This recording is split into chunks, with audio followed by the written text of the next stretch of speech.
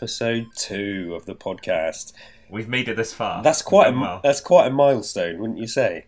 Yeah, definitely. You know, they always say after your pilot, usually gets shut down. So I'm happy. I'll take that. We've been picked up for a series.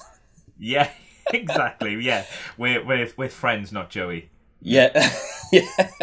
We've picked ourselves up for the series, I should add. We're the producers here, so it's up to us what happens, really. This is going to continue for 700 episodes. Yeah, and I've heard one of the producers say this is the greatest masterpiece of podcasting since, well, I can't even think of a really good podcast, but yeah, really, it's been a journey. It's been a journey these past 2 weeks. Yeah, I really found myself. Well, let's see what else we can dig into. So what have I done here? I've tried to do a few little notes again for us to try and keep track. So I don't know about you, but I thought after the first episode, your ingenious idea of questions, of asking each other questions, I was like, that's it. That's the backbone of the podcast right there. And it's kind of gone from, we had all these other things we want to talk about, and we still will, but after that episode, I was like, yeah, we can extend that out and make that the focus of each episode. So that's what we're going to do, I think, if you're happy with that. I'll take that. I'll take ingenious. I think that's what I'm going to put on my my CV, as opposed to let's go, you know? Yeah, so that's good. And I mean, I had nice feedback from people. They said they really enjoyed it, and there were some fun moments in there. And I think the bulk of it was brought out by those questions. And so this week it will be my turn to ask you some questions, and we'll get to that. But before we do, just in terms of, since we did the last episode, what you've been up to, how's things going? Well, yeah, based kind of what you said, really. The feedback I've had from the first episode has been really, really positive. And I know that's probably a lot of people just saying it just to make me happy, but I'm going to take it because I want to be happy. Other than that, I think we've had amazing weather, and this is not going to be the weather podcast.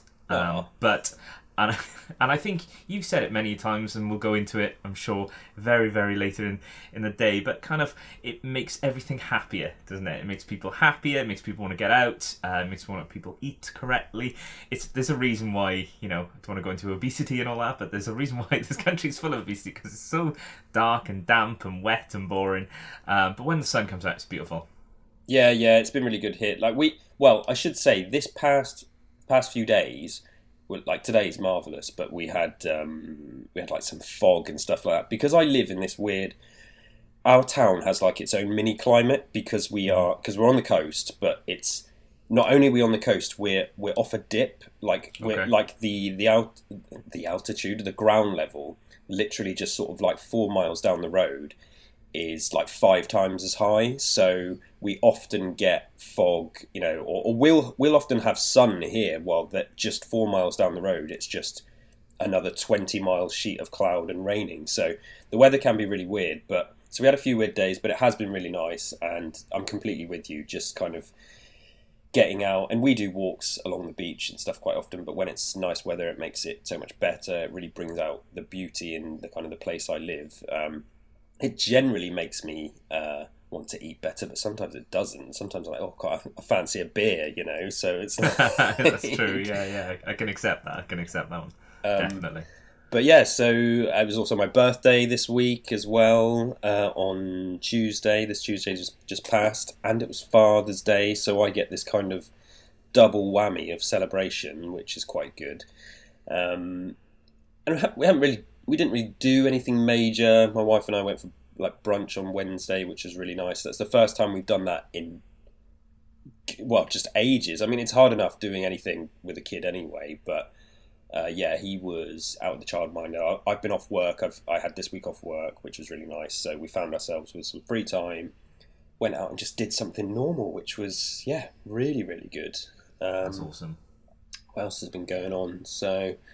And then went to a dinosaur museum yesterday, took the little one there, and then today we went to the local soft play and he had a run around in there, and just sort of every day this week just been trying to do something and get out and kind of make use of my days off work, really, so that's been good.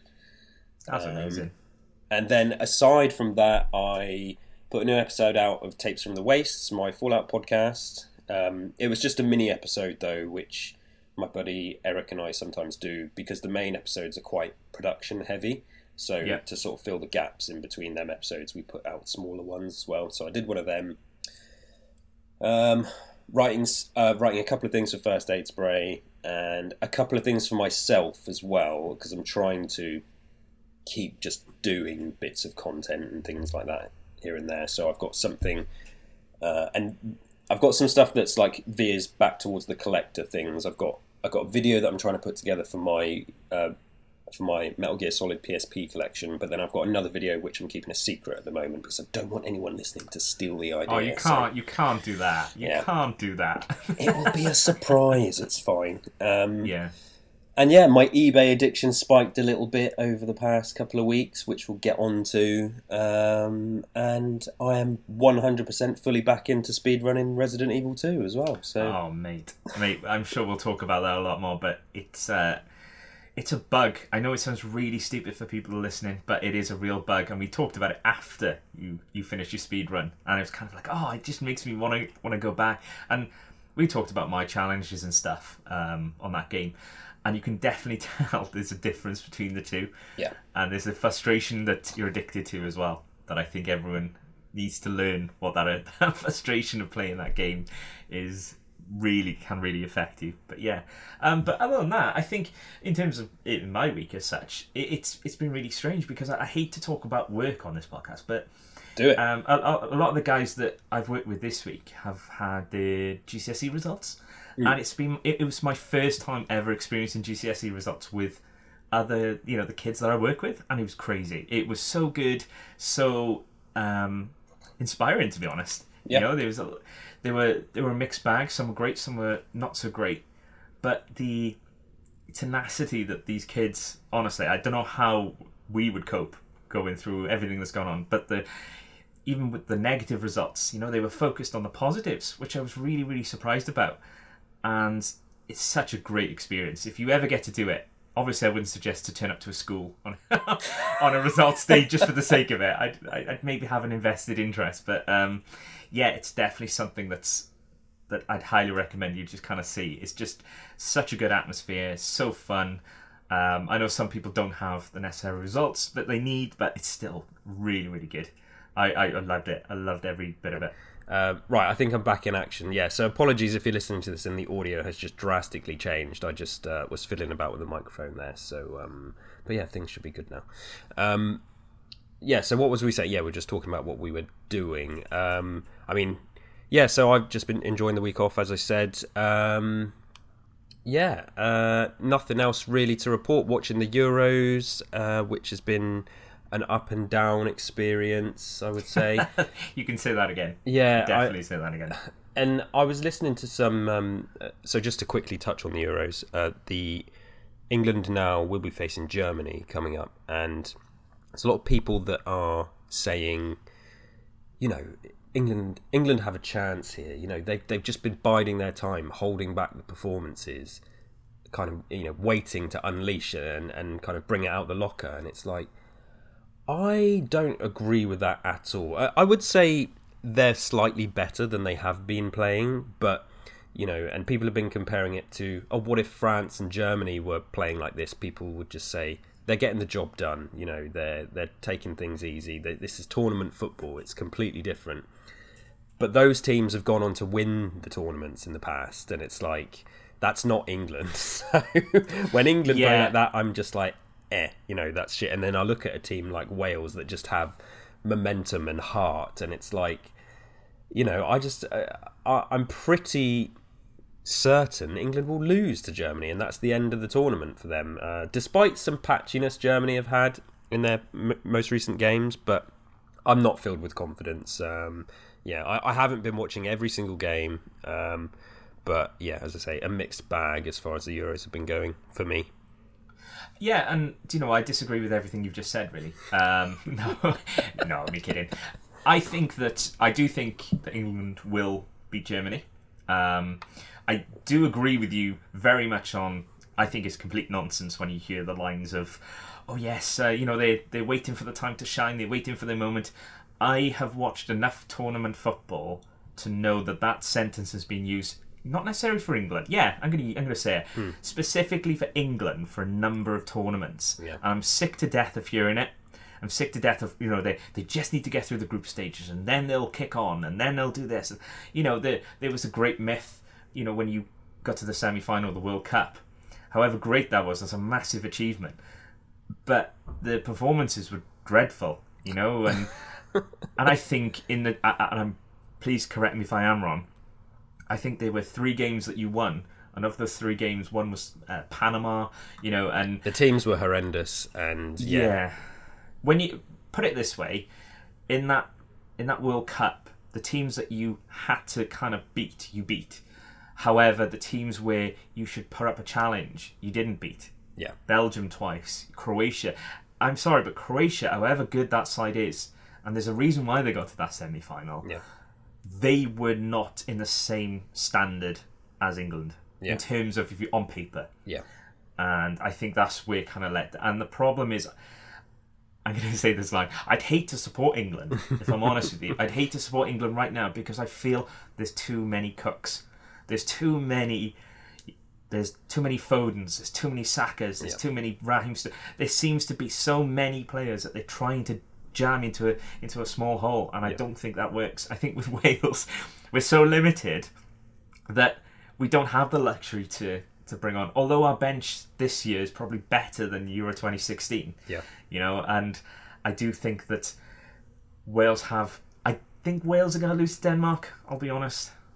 I mean, it's weird that because I feel like that game is far more winnable for Wales than the Germany game is for England, because there is a lot to be said about heart and momentum. And when I look at football like this a lot, like you're talking about how England, they've got too many of these players, but I also think you can have all those players, but it's not just down to your whether how many you've got or how few you've got. It's the attitude of the players as well. And I say this all the time that so many of them just are not interested in playing for England. Like you see, it was this generation that's been coming through, especially the last World Cup. It was like, okay, we know we had an easy ride, but it was like in a couple of tournaments, this might be a serious generation of England players. Like there was something there that had been missing for a while that seemed to be coming back.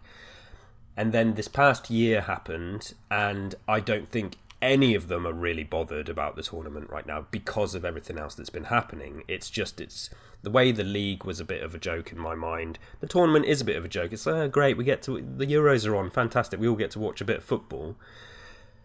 But the state of minds of these players and what they do actually care about, and you can look at players. It's not just England; it's other countries as well. Pogba comes to mind. Obviously, it's their attitude and their commitment to their clubs and their country. It's like, it is questionable. Whereas in the past, it felt like they did want to play for their country. These days, I don't think they're really that bothered. And then this past year makes it it makes it even less interesting for them. So we can have all these players, and yet it is a struggle to fit them in, know how to use them. But sometimes it's nice to have. If all of those players had the right frame of mind, it wouldn't matter. But they don't have the right frame of mind, so that doesn't help. And there's a lot of egos involved and stuff like that. So.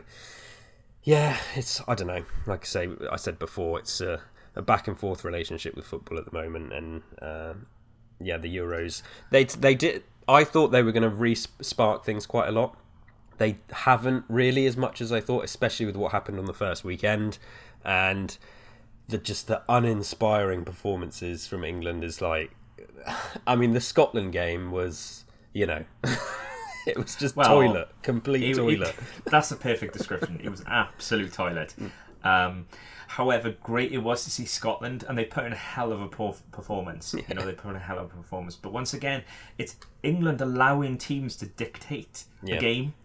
That's where it's almost like for the first 10 minutes, they'll watch a team and figure out, right, how are they going to play? Oh, they're going to attack us. So what we'll do is defend for 80 minutes and hope for a counter-attack. Yeah. And then if a team like Scotland doesn't necessarily attack you as you expect, they just don't know what to do. Yeah. And I think that's where they struggle. Okay, Sterling got a really early goal against Czech Republic. Yeah.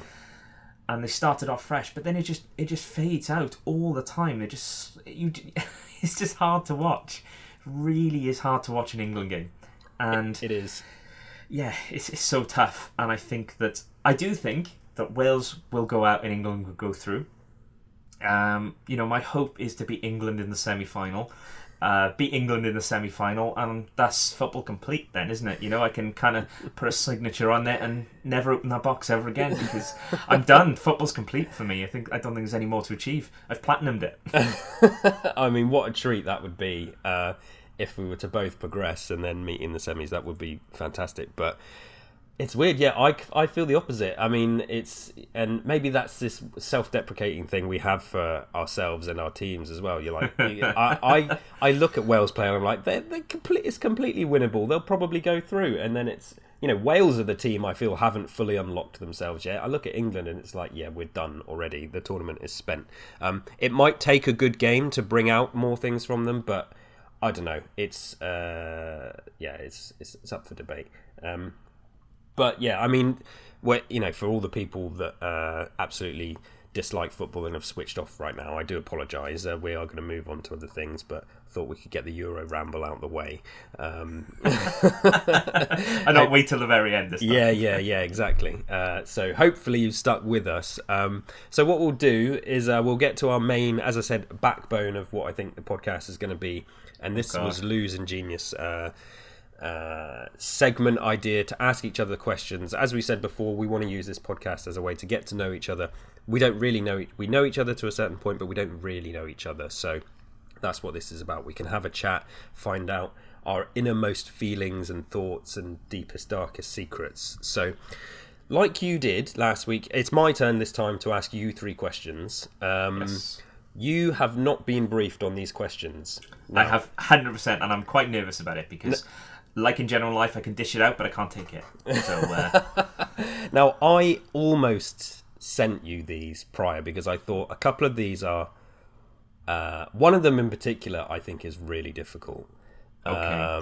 And like you did, I might start boring, and then we're going to get to the serious stuff. So I almost sent them to you because I thought this is really unfair. On Lou, but you didn't, and you wanted to hear me struggle. I did not, and so I thought, no, let's go for his live stress and anxiety on the podcast. So welcome to the Stress and Anxiety podcast. So this is Ask 3. This is Lou's segment, and it's my turn this time to start. I'm going to ask Lou some questions, and I'm also going to answer them myself as well. So here we go. Question number 1, Lou, and this is nice and easy for you. What was the last piece of physical music you bought? So CD or vinyl. Now, the Resident Evil vinyl soundtracks do not count here because I know you bought them sort of a little while ago. And the reason they don't count is I feel like that's like gaming merchandise. That doesn't count. I'm talking about musical taste. What's the last... Not the thing you listen to on Spotify. What's the last CD or vinyl you bought? If you even have a record player. I know some people don't, but what's the last CD you bought? Okay, so that's a very, very good question. And I'm going to kind of bounce it back to you because I'm really struggling for the name. But I know who the person is, and I can see her face, I can see her music, I can see everything. But for the life of it, I cannot remember the album. Do you want to do some Googling at all? And then I can let people know what mine is. Go on, I'll let you go for that, yeah. So I've been trying to cling on to physical media and physical music in particular for a long time. I do have a record player to play vinyl, and a few years ago, like everybody that's really cool, I decided to start buying vinyl. But the most recent one I bought, it's actually not as recent as I would have liked it to have been. Now, when Jess and I moved back from Bristol, our lives changed a little bit and we had less room for stuff, so I've certainly been buying a lot less things. But in 2017, so one of my favourite bands growing up was CKY, and I've always bought their CDs. And in 2017, the band as a 3-piece, because one of the founding members had left the band a couple of years before. But then the band came back. They released an album in 2017 called Phoenix. I went to the tour as well. I actually think it was very possibly one of the last gigs I ever went to. I went to Okay. 2 shows. I went to one in Bristol and I went to one in London. So yeah, CKY as a 3-piece played. They promoted this album Phoenix, and they sold a CD and vinyl bundle. It came with a T-shirt and stickers. And that album. So that was June. No, it was later than June. It was maybe about September 2017. Okay. I have the CD in my car because my car has a CD player, and I do have a because I don't have like a fancy dash in my car. I have a FM transmitter for if I want to play music off my phone. I know the one, yeah. Which does the job just fine, to be honest. They're great. They're super cheap, and you can just play your Spotify through the radio. Other streaming services are available. But the car does have a CD player, so I have that CD, CKY Phoenix, in the car, and I have the vinyl. It's in my vinyl box over there. But yeah, great album. It was the band. They're sort of an odd one. They're hard. They're like grunge, slow metal rock, I suppose, is a way to describe them. They also use they use synthesizers and stuff like that, which has been this weird little signature part of their sound. Very hard to kind of put into a genre. I've always liked them. They were associated with skateboarding for a long time, and as a 3-piece. The album was not bad. It did really miss the vocals of the old singer that left, who I was a big fan of. But just as somebody that really struggles to like a lot of new music, I have a few things here and there which I enjoy, but this was the last release from one of my favourite bands. I guess I'm slightly biased, but it just sounded like an album that they would have released, 15 years ago. It was very safe. It was very short. I think it's only got 8 tracks on. It's like 39 minutes long, so it's barely an album. Yeah. But yeah, some really great riffs. Absolutely love it. And yeah, that was the last piece of physical music that I bought. And prior to that, like I say, I've still been buying. I had bought CDs many times before that over recent years for other bands and people that I like, because I'm I'm somebody that likes to have the stuff in my hands, physical. We physical. talk about with the collecting, but kind of applies to music as well. So I haven't bought anything for a while. There's definitely stuff that's come out that I probably should, but as well, when you become a parent, the spending on yourself gets a bit more limited as well. So. Yeah, haven't bought anything for a little while, but that was my last one. Did you manage to find out who it was? I did, yes. And the moment you started speaking, it just went straight into my head. It was actually last year, which I was surprised. I remember pre-ordering it for a pre-order. Remember pre-ordering albums? I actually pre-ordered it, and it was Poppy's I Disagree album. Oh, fabulous. Which is still in my car. And recently I had a new car radio installed. Basically, because very similar to what you've said, I have a FM transmitter, and being from Wales, there's a lot of interference, hills, masts, and at the moment, it is now picking up. In the middle of a song, I'll pick up the traffic news, and I'll have no idea why. So, so I recently had a new radio installed, and the guy who installed it went, is this yours, by the way? It's just a picture. I don't know if you've ever seen Poppy's I Disagree album. Yeah. It's just a picture of her face. Yeah. And she just like waved black, at me. I was like, black blood or something on her face. Certainly is, yeah. And I'm kind of like, yeah, cheers, mate. And he went, okay, I won't link it to Kiss. I'll find Kerrang for you. I was like, what a stereotype that is. But I've listened to Poppy's music for a number of years, from weird to be honest. And big fan. I do like her music. Very, very odd. But it also links in, she's done a great cover, and I know you've listened to her music before. She's done a fantastic cover of Tattoos, All the Things You Said, which leads me on to another physical vinyl I wanted. And I'd highly recommend this to you, and this is going to be a shot in the dark, and people listening, and especially my friends who will be listening, will roll their eyes at what I'm about to say. Tattoos album, 200 Kilometers in the Wrong Lane. Okay. If you don't own that album, or you have never listened to that album, listen to it. It is easily my top 3 albums ever. Wow. I will. That is just the most peculiar, bizarre, just such a good album. They cover the Smiths on it as well at one point. Okay. They sing all the songs in Russian, which Yeah. is everyone's delight, really. Everyone wants to listen to multiple tracks of Russian versions of all the things she said. But it is a very, very good album. Very, very good. I'm not recommend gonna hate on you for that. That song, that Tattoo song, is good, and I know they're kind of seen as like a one-hit wonder. I've certainly never listened to their album, but the fact that you're recommending it, I can believe that they've got a good album because I really like that track. So I'll definitely add. So yeah, I mean, what is it? Just like kind of synth poppy stuff, or it's very. My wife always has a go at me for liking kind of what is it, Euro pop, Euro rock type of thing. My favourite band is from Finland and all that type of stuff. Yeah. And when I listen to this album, I can almost see her rolling her eyes now as I speak.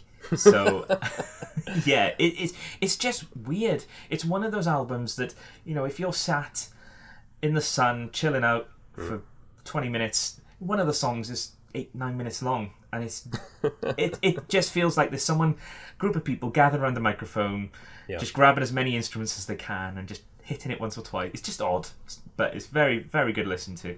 Okay, no, that's a out of the blue recommendation there, but that's definitely something I'll check out. But yeah, the reason I say that is that for Record Store Day this year, they have brought out next year is the 20th year anniversary of that album. Oh my god, now I feel old. Okay. Yeah, I know. And they brought out vinyl, and I'm hoping that I can pick that up, but I just missed Record Store Day, unfortunately, so fingers crossed. Yeah.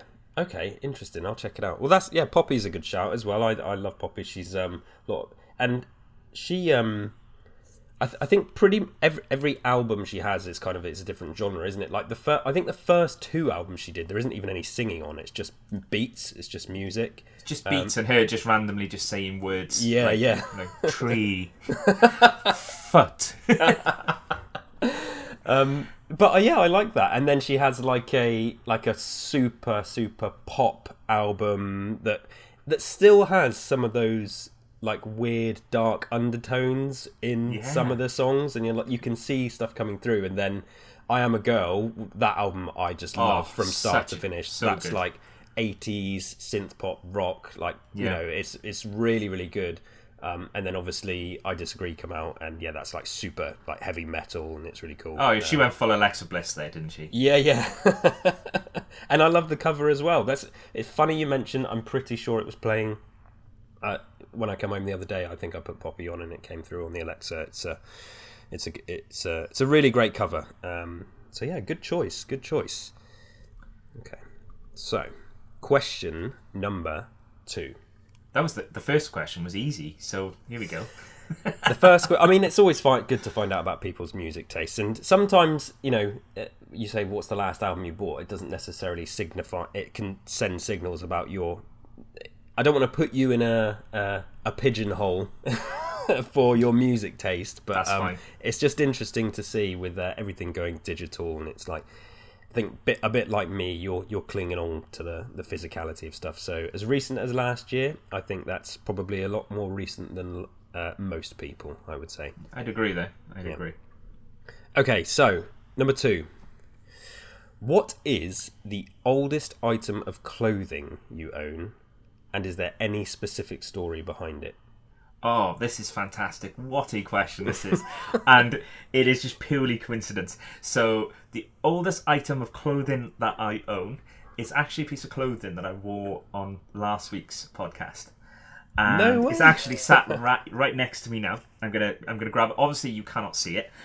Sorry, the listeners cannot see it. It is a Wales kit.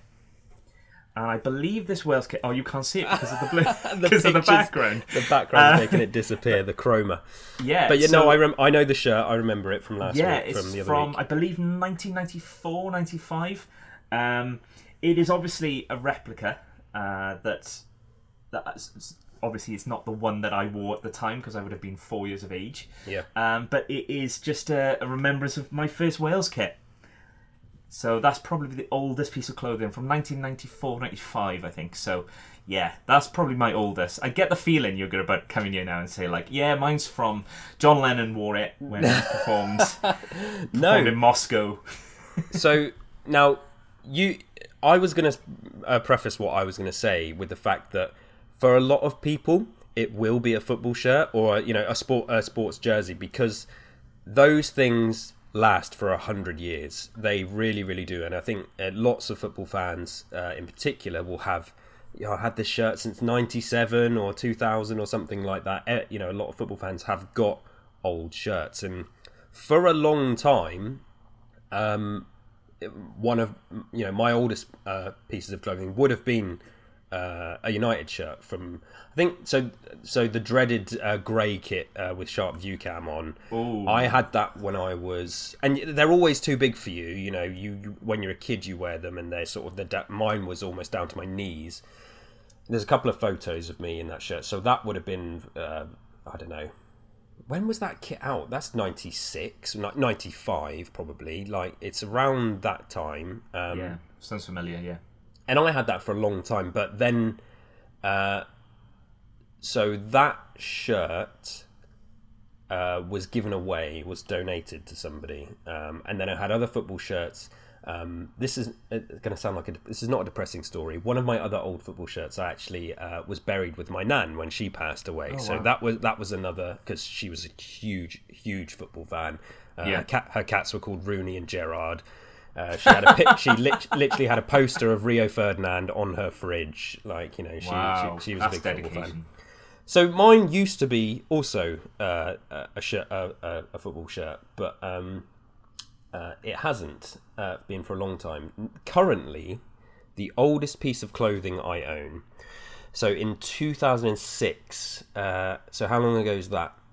15 years ago. 15 years ago. Exactly, yeah. Pretty much. Yeah. My mum brought me this green. I don't actually have it to hand, but I will send you a picture after. So this kind of greeny, beigey Ben Sherman coat. Okay. Now, do you remember in the mid-2000s when Ben Sherman was like all the rage? Yeah, absolutely. Yeah. I think every T-shirt my older brother wore was Ben Sherman. I didn't really wear Ben Sherman clothing, but my mum bought me this coat for my birthday or something, and I'm pretty sure it cost like £110. It was like the most expensive piece of clothing I'd ever had. It was far too big for me. I mean, it was about 2 sizes too big, and I remember, because it was so expensive, I was just like, yeah, it's great, like You're branded. I'll wear it all the time. But to be honest, and I mean, it's very unlikely she's listening to this, but like, I didn't really even like it. It was just kind of like, it was, as far as coats, it's not like a waterproof coat. It's like it's borderline denim. But it's not denim. It's that really super thick like double layered heavy duty cotton. You can tell it's an expensive jacket. But yeah, I didn't even really like it. It wasn't really my kind of thing, but I wore it, and that coat, despite the fact I don't even like it, I still wear it to this day, constantly, all the time. It's perfect for, like I say, just general, if it's not pissing it down with rain or it's not super, super cold, it's just a general nice sort of coat to wear. And I tell you what, it's despite some very small bits of like fraying on the edge of the sleeves, it's just in perfect condition. That's amazing. And this coat it's been on like every single holiday with me, and I've been to like maybe 6 or 7 different countries, the furthest being New York, which I know is not a country, but so it's been around the world with me. Wow. And it's just survive. It just persists, I think it knows I don't really like it that much, and it's still around. And yeah, it's in perfect condition, and I guess money well spent from my mum. Like I say, Ben Sherman. It's sort of like this weird brand that was kind of associated with really chavvy types back then, but it wasn't something that I think I had a Ben Sherman shirt that she bought me as well. but yeah, I was trying to come up with questions, and I thought, there's got to always be an interesting story behind your oldest piece of clothing. And although my story isn't interesting, I just find it hilarious that I'm still holding on to this thing Ben from Sherman. like my late teens, and it will not leave my life. I've gone through stages where like I've put on a bit more weight and I haven't been able to do it up, and So that's like, your gauge. That's the gauge of Yeah. like, okay, now it's time to get back into the gym. I can if I can do the jacket up, I'm Yeah. winning. So that's all good. So yeah, that's mine. This super super old coat from my mum that I got for my birthday that I don't even really like, but I still wear all the time. I've got a fantastic Ben Sherman story for you, and this is you're gonna love this one. So, Yeah. when I first met my wife, when she was then my girlfriend, I had a Ben Sherman shirt, and I could really describe it as like a light brownish colour. I loved it. I was obsessed with the shirt. I would wear it wherever, if I was going on a night out or if I was going to meet with friends. This Ben Sherman shirt would be the one. And I one day decided, and looking back now, I was probably looking about 8-9 years ago, I had a pair of trousers which I also loved, and they were jeans like trousers, but they weren't the traditional blue. They were like almost a shady brown colour as well, right? Yeah. But I thought I looked like prime David Beckham in them. And so my wife and I were going on a night out, and I walked into the room as you do, like a catwalk, and you're like, what do you think? Yeah. And my wife just looked up and down and just went, didn't say anything. And I went, the shirt? And she kept silent. I went, the trousers. Silence. I went, the shirt and the trousers? And she just went, lose them. Lose them both. And she... and I dread to think what Photoshop's going to come from this now. But it basically looked like I was entering I'm a Celebrity, Get Me Out of Here. I was just missing the red zip-up jacket. Trendsetter. When was this? Did you say this was quite... When you met your wife? Yeah, so this is Yeah. probably, 2012, 2013, Yeah. so it wasn't that long ago. It's quite late in the life of Ben Sherman Yeah. being the height of fashion, I But would don't say. forget, Ben Sherman top was the one that I idolised. It was the Yeah. one that I'd kept. It was kept at the back of my closet, and it was only brought out for big events. And now I realise, looking back, looking at old photos, going, ooh, maybe not, Yeah. maybe not the one. Yeah, that's funny because my Ben Sherman jacket, as I say, it's not even something that I would just wear once in a while. I literally wear it's my everyday jacket, if you Yeah. like. So I wear it all the bloody time. I have like this really great this big waterproof, like no fear black sort of. It's not a puffer jacket. It's more like it's closer to like a snowboarding jacket, but not quite as big. Did it have like That's- flames coming off it? Remember the old No, school? no. Yeah, I certainly had a No Fear T-shirt once that had that kind of style. Yeah. It wasn't flames; it was probably like a skull head with wings or something like that. But no, so that jacket comes out when it rains, and then like I've had like a night out jacket before, which I've got a leather jacket which I wear on nights out usually. But yeah, my Ben Sherman green everyday jacket is still around. I will share a picture with you so you can see. So you're going out like Bear Grylls, whereas I'm going out as someone Yeah, off I'm a Celebrity, Get Me Out of Here. So Yeah, which is kind of in the similar vein, I suppose, isn't it? And yeah, it has that. It's like a it doesn't have the camo pattern, but it's like a camo green, like a light camo green color. Got you. It's so ugly, to be honest. Like I really don't know why. I think I'm just cheap, and I'm just so resistant of buying another everyday jacket. I'm like, oh, I got one, I'll just wear that one instead. So yeah, there we go. I can understand Right. that. We're doing well. Things are about to change. Oh God, right, okay. We're on to question number 3. Yeah. So, if you need time to think about this, you can say, and then because I have a response. So, Okay.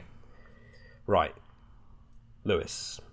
Yes. When was the last time somebody offended you, and how did you handle the situation? And I mean, I don't mean like, yeah, the football commentator said something that pissed you off. I mean, ideally, somebody it could be someone like, over the internet, ideally someone in real life. Mine is actually somebody that I don't know personally, but it definitely offended me more than lots of other stuff recently, so that's why I've picked it. But yeah, so when was the last time somebody offended you? Or at least one of the times recently, if there's something you don't want to talk about, and how did you handle that situation? Okay, wow, that's a real big question there. That is a really good question. What I'm going to do, okay, to make sure that I come up with a good story as opposed to something that's just popped into my head, because I have a few, but I want to make sure that I'm going to bounce it back to you and see what your thing is on it. Now, you were able to answer my three questions really, really quickly, and I was really impressed. So 2 of the 3 questions that you've asked me so far, I've bounced back to you. So I'm going to bounce this back to you, and I'm going to prepare the story. Okay, I'm going to prepare it. That's fine. And now you see why I considered sending these to you, because I thought this is a big one. Yeah, that's a good one. We're going to really find out what Lou's about here. Yeah. Okay, so this is mine. So as you know, I like going to the gym. I like to keep myself fit. Very recently, I took a progress picture of myself, which you've seen. Mm-hmm. It was on my Instagram. During lockdown, I gained a few lockdown pounds, as lots of people did. And then I've been going back to the gym since they reopened. Really pleased with my progress, starting to shift a few pounds, gain a bit of muscle definition and all that kind of stuff. There is a fitness group that I'm a part of that I shared the picture on. And, which everybody does. And, mine is, as far as progress pictures go, I'm not stood there with my shirt off or anything like that. It's really, really subtle. But everybody's like, yeah, well done, great job, as you do. You need that sort of validation. And then some bastard was like, oh, looking good, mate. Well done. Just make sure to do some calf raises next time you're at the gym. And now, I got to tell you, right, I'm really proud of my leg workouts. And I often go to the gym with a couple of other people. And between the 3 of us, particularly with the calf raises, I do the most weight. Okay, that's good. For some reason, this guy had picked on... you can't even really see my calves in the picture. And... I suppose that he'd just seen it, and I was like, is he joking? What's he trying to do? Is he trying to be funny? But because I was being so vulnerable, and I put this picture online, really proud of my progress, and some carrot had said, well played. Do some calf raises? And I do calf raises on the calf raise machine on pretty much maximum weight, like almost 20 reps if I can get to it. I'm really proud. So... I was pissed off when I saw this, really, really pissed off. So what did I do? How did I handle it? I took a photo of the muscle on my calf and I posted that picture, and I was like, actually, mate, I think I'm all right if you look at this muscle right here on my calf. And which was obviously a really stupid fucking thing to do. That's the most childish thing you could have ever done. And as soon as I'd done it, I was just like... why did I do that? That just makes me look like even more of this vain idiot or something. But I don't know. It was just something about it. When it comes to my workouts at the gym, I don't feel my legs need any work. My legs are some of the strongest, muscliest parts of my body. And this bastard had picked out this, and I thought, I'll show you. And I shared a picture of my flexed calf muscle and was like, look at that. See, I don't need any more calf raises. I'm fine, thanks. And he was like, yeah, great, well done. And I don't think he had understood how much he had pissed me off, but then I just sort of sheepishly left it, and I haven't really been back to that group since. But because you can't really, when you've posted that, you can't really delete it because it's out there now. You've done it, you've passed that threshold. So yeah, and there's loads of other times in my life where people offend me and stuff like that. But that going to the gym is a big part of my life, and it's moments like that where you feel like this is one of those things where maybe I, like you say, you can dish it out, but you can't take it. This is a thing I can't take. Somebody had really touched a nerve with me. But then when I'm at the gym with other people, we sort of laugh and joke and stuff. And I think it's because I didn't know this person, so they were trying to have a bit of banter, maybe, of course. Which, I fucking hate. I think if you don't know the person, to banter with them, it just makes you a bit of a dick, to be honest. So yeah, and seeing it in cold hard text as well doesn't help. Seeing it written down is like, whew, that's like saying it to someone is one thing, especially if you're face to face, because you can sort of read, all these sort of, these cues that they give you. But seeing somebody write the words down and say it to you, that can cut you deep. So yeah, that really pissed me off, and I handled it absolutely terribly. So I'm not proud of it at all. But I learned a lesson. I wouldn't do that. If somebody says that again, I will stop myself. I'll go, no. Remember what you did last time? You posted a picture of your calf and you looked like a fucking idiot. So just take a deep breath and forget about it. That's great. That's great. What about you? So mine, I was really trying to rack my brain. I was trying to make it more recent because I'm sure people will try, but it's really difficult to offend me. I find it really, really difficult to take. Obviously, I will take offence, but 5 minutes later, I'm like, it's fine. It's fine. I'll get over it. So this is probably the most recent one. A group of kind of old school people were trying to make a reunion happen. This is very American, isn't it? But it's 15 years since I left school, and they were trying to make a reunion happen. And I kind of went, okay, sorry guys, I'm away that weekend. Sorry I can't make it, but you guys have a good time. And then a lot of them recognised who I was. Now, when I was in school, I had a friend who was basically my twin, right? We had no relations at all. We had no family, but we looked exactly the same. And even I have to say, I was like, we just looked identical. So there were numerous times that this person would get called, I get called this person's name, this, that, and the other. So anyway, they recognised me, and I said, oh, I remember you. Yeah, you had this mate who was this and this. Like, yeah, oh yeah, he was like that. Oh, that guy was, oh. And they hadn't realised that the person they were laughing and joking about was me. Oh my God. But none of it was really harsh, okay? None of it was like, he's this type of person, he's this type of person. They were pretty much saying that I was on the fence all the time, that I would never be one side or the other. So if I had to make a decision, it was, I'm kind of in the middle. And the one that got me, and I laugh about it as I'm saying it, was if he was any more neutral, he'd be in Switzerland. And it's a great country. It is a great country. However, that really offended me, and I have no idea why. And in terms of how I reacted, I was up front and said, "Oh, you've got the wrong person." That was my twin, and I was outright it because I'm not facing them face to face, so I can say wherever I want. And their reaction was really apologetic, and to be fair to them, they were really apologetic, and they were. This was kind of when you have a group and then you have a subgroup. So this was a subgroup that they kind of included me in. So most of them avoided this issue, but that was probably the one that really offended. How I dealt with it, I didn't have the guts to leave the group because everyone who kind of left the group got talked about. So I couldn't deal with the fact that they would do that. So I just ignored it and just kind of muted it and just hoped that it goes away. And if any of those people are listening, I do apologise.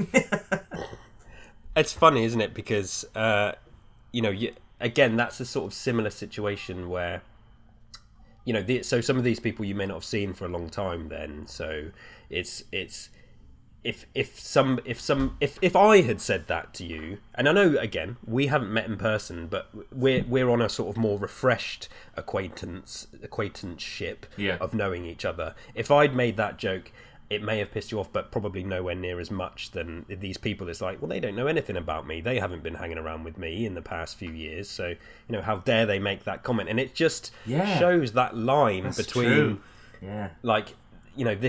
the stuff you get on Twitter, the stuff that people say to each other on Twitter is just like, you think,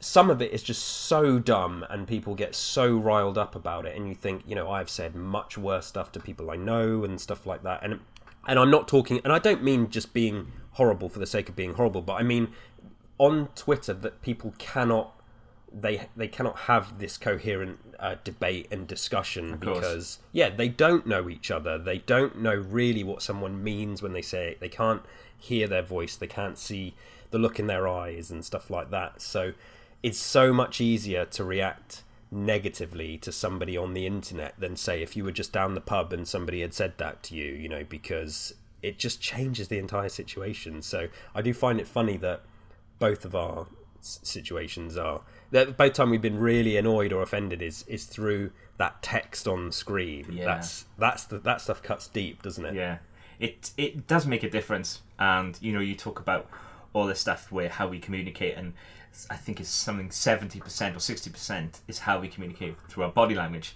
how the tone of our voice. It's never a case of the words that come out of our mouth, and I think that's where it came from. And I think that this particular incident was, I felt I dealt with it quite well, but for the night I was like, you know, you sit there raging. But your words were, you know, my words at the time were, you're talking about this person, and I obviously named the person laughing face, laughing face, laughing face, whereas I'm on the phone going, nah, I'm going to kill you, I'm going to... Really, your actual face is the angry face, angry face. But a couple of days after, you know, when you don't really know people, as in when they're not your friends, you just know them through passing, and the only kind of negative they can point out is that I was on the fence, I'm going to take that as a win. You know, that is a win. That is a major win. Absolutely. As far as insults go, it's pretty pretty parryable, I suppose. It's no big deal, is it? Yeah. Whereas some bastard insulted the muscles on my legs, and I still think about that in the shower every day. I just imagine your wife just walking in as you have the phone in your hand, taking a picture of your legs. What are you doing? Get away! I'm taking a picture of my cat to shut up some idiot on the internet. I'm tensing. So, you know, and I was trying to think of times in my life with people I know where someone I actually know had offended me. And, like, compared to that story I just told, like, there is almost nothing. And I think, like you say, it is very difficult to get offend. For me, it's very difficult to offend me in real life. It comes back to that, as I said, it depends who it is, you know, the situation you're in. There's boundaries that people should cross and should not cross. And some people are terrible with boundaries. And again, I bring it back to banter. And I don't really have many people that I banter with. I mean, I kind of do with you a little bit when we take the piss out of our speed running and stuff. But that's so just kind of like surface level. It's just ridiculous. But... you know, I've been around other people that take it further, and I've been in situations where I'm just like, well, I wouldn't say that, and I let people get on with it. And then I've had times where I've been so comfortable with people that you can of course, rip the piss out of each other's flaws and, you know, and your idiosyncrasies and stuff, and laugh about it. You know, I've got a very... a sort of a relatively small group of very close-knit best friends out here in the real world. Yeah, of course. And we take the piss out of each other all the time. Yeah. And to the point where I think it's important to... I sort of recognise those differences in our personalities and where somebody might have been an idiot one day or said something stupid. You know, we all... Everybody says stupid things all the time and makes fools of themselves all the time. And if your friends don't call you out on that, they're probably not that great of a mate, to be honest. No, exactly. I agree completely. So you can have a laugh and a joke. Or remember that time you said this utter stupid thing, you know, blah, blah, blah. And it is, I know it's different. Some people don't talk to each other that way, but it's a level of comfortableness that I have with my close friends where we can rib and joke, but at the same time, you know, I absolutely love them and would do anything for them. But yeah, my close mates, they don't really go to the gym. One of them's kind of semi into his fitness a little bit, but Certainly not as much as me over here. And he will make jokes about the gym all the time, and his wife does as well. You know, it'll come through on the WhatsApp, you know, where's Kelsey? Oh, I thought he'd be in the gym and all this, that and the other. And it's like, but that doesn't offend me. Yeah, but then of course, some person on the internet types out those words, and I'm just fuming. And I have to prove them wrong with a photo of a specific portion of my body, and that's the wrong way to handle it, but that's how it affected me, and I've learned from that mistake, as I said. So but have you ever heard a 31-year-old man say the insult, he is more neutral than Switzerland? That is like the most, like, I come from a really like working class background, blah blah blah, yeah. and this person does as well, so for some reason they just sounded like well, you kind of where I'm going to aim here, right? Yep. But it just seems that's just the most bizarre insult I've. And because it was so bizarre, because it was so like, how dare you?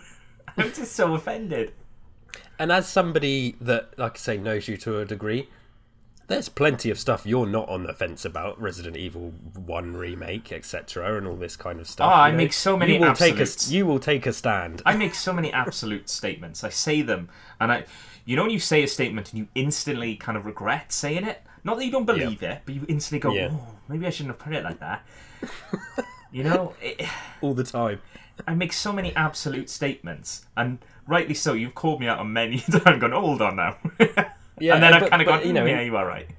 This is that text on screen thing again. You know, we spend a lot of time speaking to each other through text, you know, on Discord and stuff, and like we do with other people, and it's so difficult to make sure you phrase what you're saying in a way that actually, you know, people say that you know, you can get tone across in text, but not if you're crap at writing, sort of thing. And none of us that I'm aware of are professional novelists or writers, so chatting to each other on Discord, you might just say something, an offshoot thought that you think, and to somebody else that might come off as the most harrowing worst thing they've ever heard, when it was just completely not what you meant. Yeah. And then it's like, okay, whose fault is that? If somebody's been offended, is it their fault because you know, you're in education, you know, the communication thing is a big part about that, course, and that being the signal sender and the signal receiver, and this thing in the middle about how stuff gets translated is so important. Absolutely. And so if I say, Lou, actually I think Resident Evil 1 is shit, if you didn't know me that well, you might think that I'm shitting on your opinion of Resident Evil, rather than just realizing no, that's just something that, you know, he's saying, and it's what's in the middle. If I'd said that to your face and you could hear my voice, you'd probably realize instantly it's not a direct attack on you. But if you'd just been busy there on, you know, Discord singing the praises of Resident Evil 1 and someone goes, I think it's shit, that would definitely it would put my back up, you know, if they'd said it about something I said, because you would have to say, before I say this, I just want to make sure you know this isn't a direct attack on you, but this is what I think. But nobody fucking types like that, because it would take us all day to say anything. And I think scientists have said, when we communicate as we are now, you hear the beginning of the sentence and you hear the end, and you kind of match up what happens in between. But in text, we read every single word. Now, we have been speaking, and it's crazy to find out when you hear other people's responses and feedback. For example, they might say, oh, Lewis, you say, to be honest, a lot, or you say this a lot, or you say that a lot. And you don't realise that you do it because you're in general conversation. Whereas, if I send you texts, and every text I put at the end, to be honest, you'd be like, Lou, give it a rest. Because but you have not noticed me saying, to be honest. You've not noticed me saying that. But it's crazy. Text is cold and hard and callous, and it can come across so bad. I'll be typing stuff sometimes and I'm like, I don't talk like this. But you have to type in a different way, because you run so many risks, and particularly when you're speaking to a group of people who are from different countries and, you know, different cultures and different, you know, even just the States. You know, we speak to people from America all the time, and that, you know, there can be a huge disconnect sometimes, because we are very different, despite the fact we all speak English. Yeah. There's still communication issues there. So yeah, we've sort of been around the houses a little bit here, but it's funny that it's the majority of times you're probably going to get offended these days is by somebody writing something down in text and saying it to you, and you seeing those words. It's law when you see it. It's scripture. Yeah. It's there. It's written down in practice. That's done. It's official. It's true. It's fact. Well, maybe my calves aren't as muscly as I thought they are. So yeah. Anyway, okay, good job. I mean, you survived what I thought would be some really difficult questions there. I'm very impressed. I'll take that. I cannot get out of my head you just taking a picture, your leg outstretched, tensing, going, "Think I'm all right, mate. Cheers." So what I actually did was I put my, where, I don't know what kind of bed you've got at home, but we have one that has, it's like a divan bed that has like the drawers underneath, so you can put your foot on the bed between the mattress and the bed, and I put it there, and I tensed my leg, and I took a photo. Oh dear. And I was like, "Oh, have this, you bastard, and shut up, I'm going to make you eat your words." Oh, what a twat that I am. Just reply, "Here's my leg." Yeah. So yeah, that's I didn't handle it well, but we all have our moments. So anyway, good. Okay, well, questions done. We've been going for a little while here, so I'm going to press on. What we did something last episode, and I think this is something we are going to make a recurring thing. Is we've got a little collector's corner. Now, I don't know about you, but I'd have some specific stuff to talk about on this episode because, as I mentioned at the start, my eBay addiction has spiked in the past kind of week or two, I suppose. Yeah. I think doing the episode last time sort of reignited the, I might have a look at eBay tonight sort of thing. Yeah, I've been off the wagon for a little bit, so I went back to it. And there's a few things I've picked up. I've got a focus here that I want to talk about, but I'm just going to mention a few things that I've got. Okay. So since we last spoke, what did I pick up? I picked up Alien vs Predator Requiem, the game of the movie for the PSP. Mm-hmm. Good show.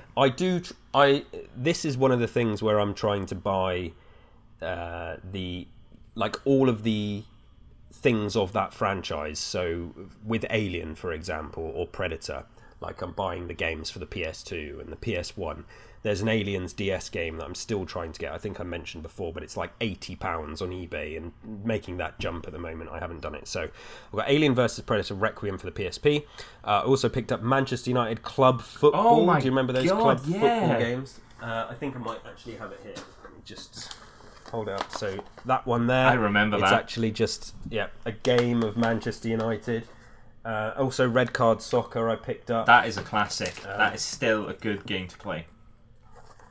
Which I'm probably going to play. Like some of these, you buy them and you think, well, I'm not going to play them, but I am going to play Red Card Soccer. But then the main thing was, as you already know, because I shared it on the Discord the other day, was I'm working on getting together the complete set of Pimp My Ride games. So for those that don't know, well, I'm sure everybody knows what Pimp My Ride is. I'm not going to spend my time explaining that. But they released a game for the PS2, the PSP. I think it probably came out on PC as well. There was it was the official game of Pimp My Ride, basically. So I bought the PS2 and PSP version, and I just wanted to read. So on Wikipedia you can find the critical reception stuff to it and the feedback. I just want to read this excerpt for you about Pimp My Ride the game. So. The PSP version was cited as the worst version of all and scored significantly lower than the other two versions, with critics deriding the game's frame rate, gameplay mechanics, and replay value. Alex Navarro of GameSpot described the PSP version as having a nauseatingly choppy frame rate and commented that the game crashed on a semi-regular basis, thus corrupting or killing your save file. Summing up by saying, there is no version of Pimp My Ride worth recommending to anyone, but the PSP version is definitely one that should be most actively avoided. So I can't wait to play that. That sounds incredible. And the best part about that is you bought the PlayStation 2 version, which I imagine had poor reviews anyway, and thought It did. and thought that PSP version, that's coming home with me. You know, a slightly worse reconstruction of that game. And you know what? Back in like 2000s, they kind of did the thing of they'd always release like a main copy and then do a really, I can only describe a low budget Game Boy Color, Game Boy Advance. They do a really low budget version of it, and I feel that's what this is.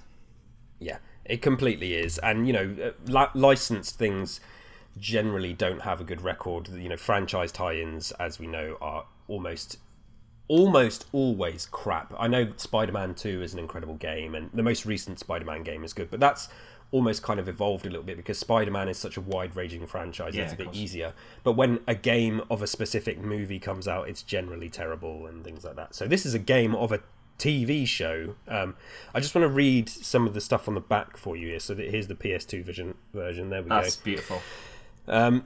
So Pimp My Ride for PS2. Enter Pimp City, where bling is king and speed is everything.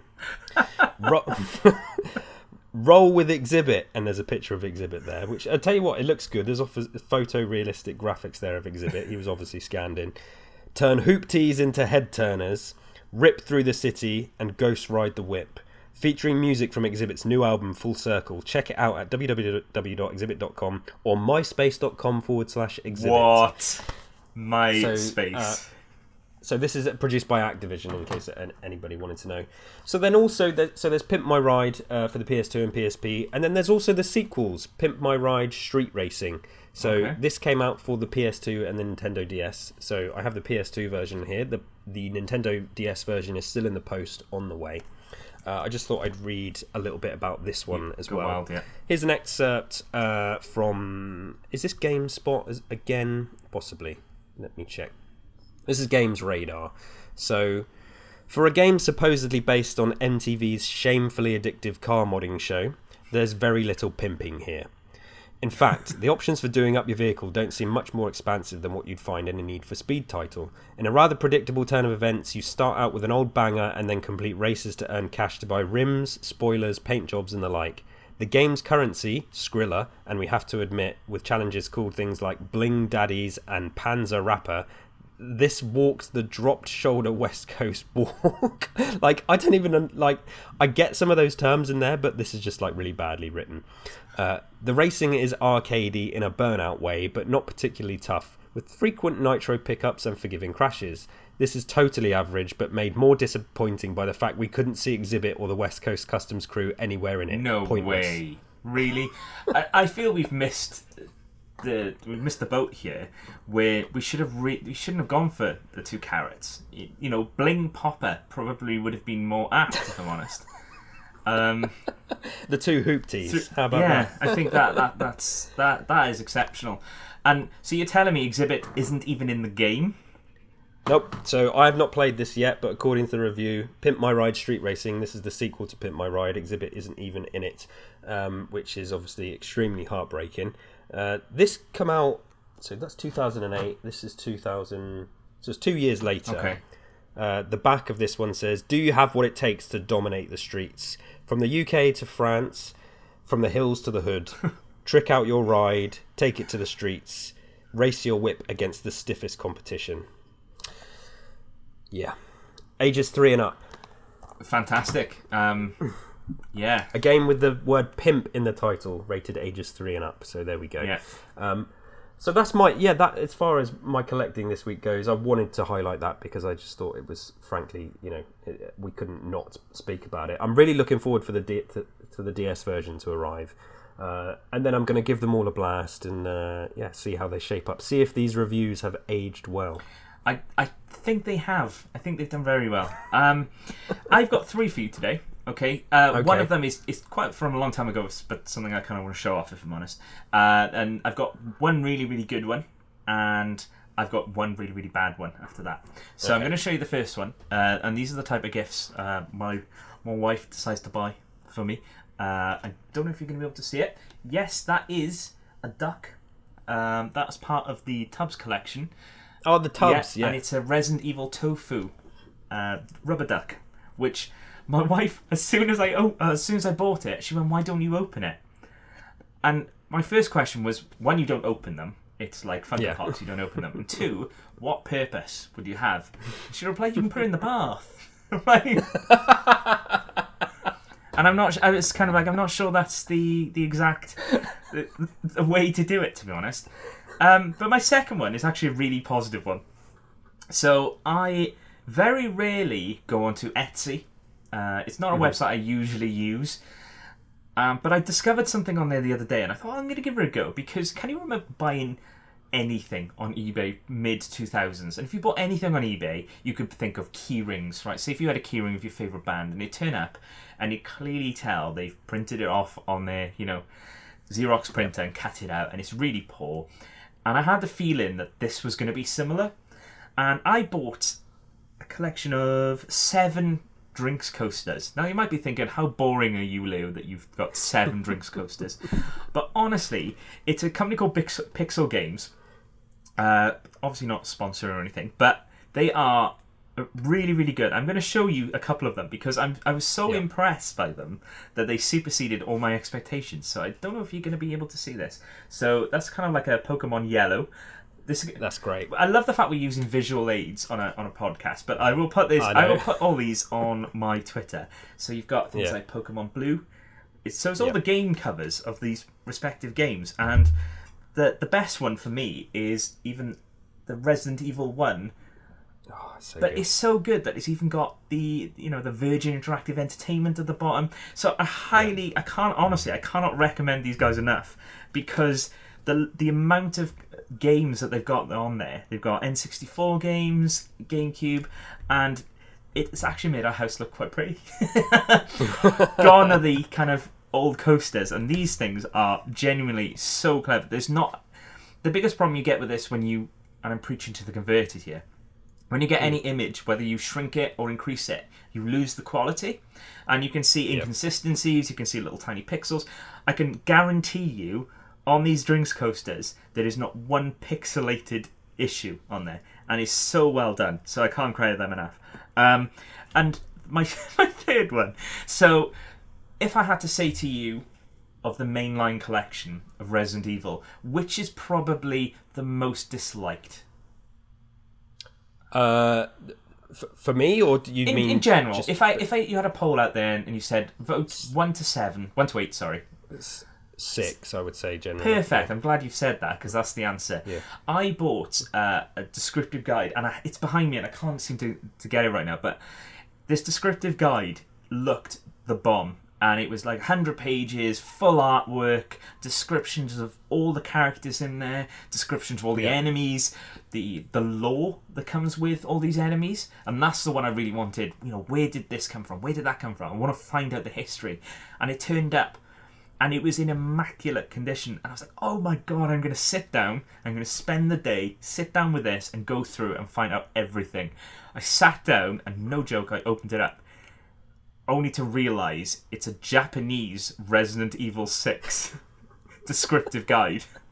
And everything in it was Resident Evil in Japanese. Well, I guess, so when do your lessons start then?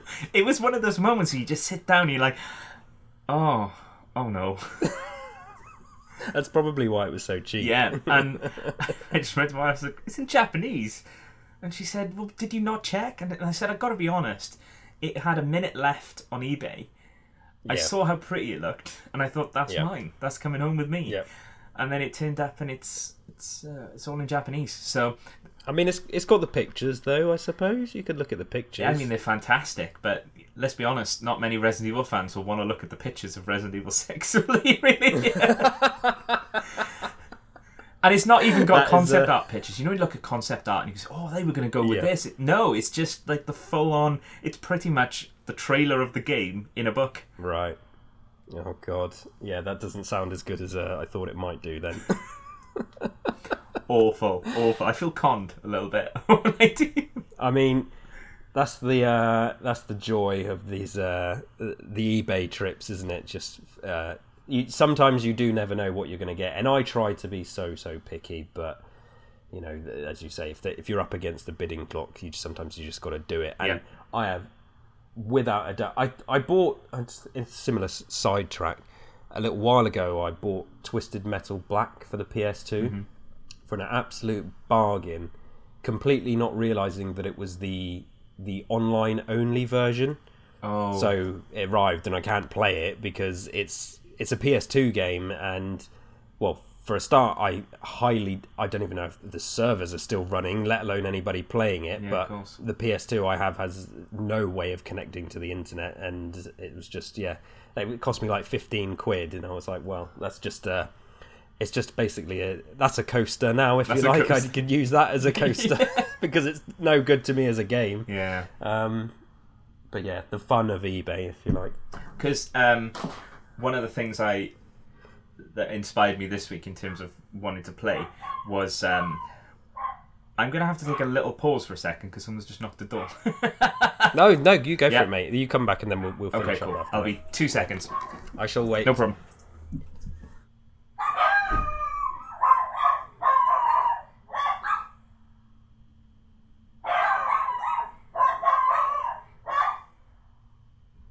So Lou's had to run to the door right now. You might have heard the dogs barking there. Somebody knocked on the door. Just waiting for his return. There we go. Sorry about that. There he is. That's all right. Jess isn't home. I had to go down to him. It's just delivery. No worries. What was I saying? eBay purchases. That's what we were talking about. eBay purchases. Yeah, definitely. And one of the things that kind of inspired me this week to play, and it leads us on very nicely into this conversation, is the Star Wars Force Unleashed games. Now, if you've never played them, highly recommend you do. But I picked up an old Xbox 360 and I kind of thought, I wonder if I'm going to play that on my PC. So I managed to get it on the PC. And I played it throughout the week. And I expressed this to you. I'm sure, without sounding like a really old man, I'm sure games were harder when we were growing up. Because I remember playing The Force Unleashed. And it was one of my games. You know those type of games that you play and you just go into God mode. You're like, yeah, I'm going to kill all these ones. You're annoyed. You've had a bad day. You just want to kill things. Yep. And I played this from new, and I was just totally inept. I just could not do it. I was really, really struggling. And I'm sure, and I wasn't even playing on a really hard difficulty, as you well know. Yeah. I was playing on a normal difficulty, and I struggled so much. So badly. Yeah, the games they used to be so much harder, and sometimes even just because things like auto save points were so much more infrequent and things like that. But I can, like, these days when a game comes out, most of the time it has a very easy mode of some kind. Most of them are a lot more handheldy. I don't know if that's just because they're supposed to be more accessible these days, whereas even as far as 15 years ago, despite the fact it's a huge industry, games were still kind of seen as almost like a weird niche part of media. But I completely agree. I mean, just think back to as far as Super Mario Brothers. You played that recently. It's incredibly difficult. It's cruel. And one of the ones that stands out and is well known in popular culture, the Lion King game. We all know the level that we're thinking about here. I think it's the just can't wait to be king level. That was designed to stop people from just renting the game and just playing it through that way. It was designed for people to get the game and buy it. But yeah, honestly, I just could not believe how I'd probably say quite a small game. It wasn't a massive game when it was released. But it was surprising how difficult it was. It took me a good hour to kind of get through probably one of the most easiest levels that I used to play. Yeah, I was watching you for a little bit on stream, and it reminded me of just watching you do the Village of Shadows run and the Heisenberg battle, where you just kept doing the same thing over and over and over again for like an hour. But I watched it. Don't. But Star Wars, was it Force Unleashed? It gave very similar, similar experience. It had a very similar reaction from me. Absolutely. I think it was something that it really surprised me, if I'm honest. I've never kind of linked up the difficulty levels or anything like that. I've admitted to you I like to play an easy and work my way up. And this, I thought, I'll start on normal because I know how this game works. I didn't know how this game works. Did not have a clue what I was letting myself in for. control schemes can often be a bit more clunkier as well with those old games, so there's a bigger learning curve, whereas so many games that come out these days, games are just generally more unified in terms of their controls, like across any type. They might change one button here and there, but all shooters are the same, and all RPGs are the same for the most part. So it doesn't surprise me that you had that kind of experience, but I completely agree, they used to be a lot harder. The PS2 generation in particular had loads of really, really difficult games, and it also had Pimp My Ride, so swings and roundabouts. I mean, essential for anyone's collection, really. If you haven't got it, why? I can't wait to play it. I think I will do a stream. Good. Okay, well, Lou, we've been going for an hour and a half here, so I think it's about time we wrapped up this episode. It's been good to get to know you more, my friend, today. It's over to you for the next episode. You need to come up with a few questions, and it will be my turn to go. To say go first. We both answer the questions, but yeah, over to you. Come up with something good, and we'll be back next time. Yeah, as we go on, continue this journey of discovery and talking about stuff that we like. But yeah, it's been fun. Sounds fantastic. Look forward to it. Is there anything you want to say before we sign off? No, thank you everyone for just downloading the first and listening to the first episode. We've had a massive kind of response from it, and yeah, I'm over the moon. Thank you very much, guys.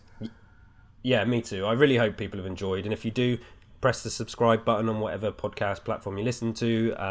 Like I say, we're going to keep pressing on with this. This is, I've enjoyed. I feel like now this is already 2 episodes in. This is going to be, it's now a part of my routine. I'm going to be looking forward to episode 3 and see where we go with this podcast. So, it's been fun. Sounds good. Thank you. Cool, mate. I'll catch you next time. One.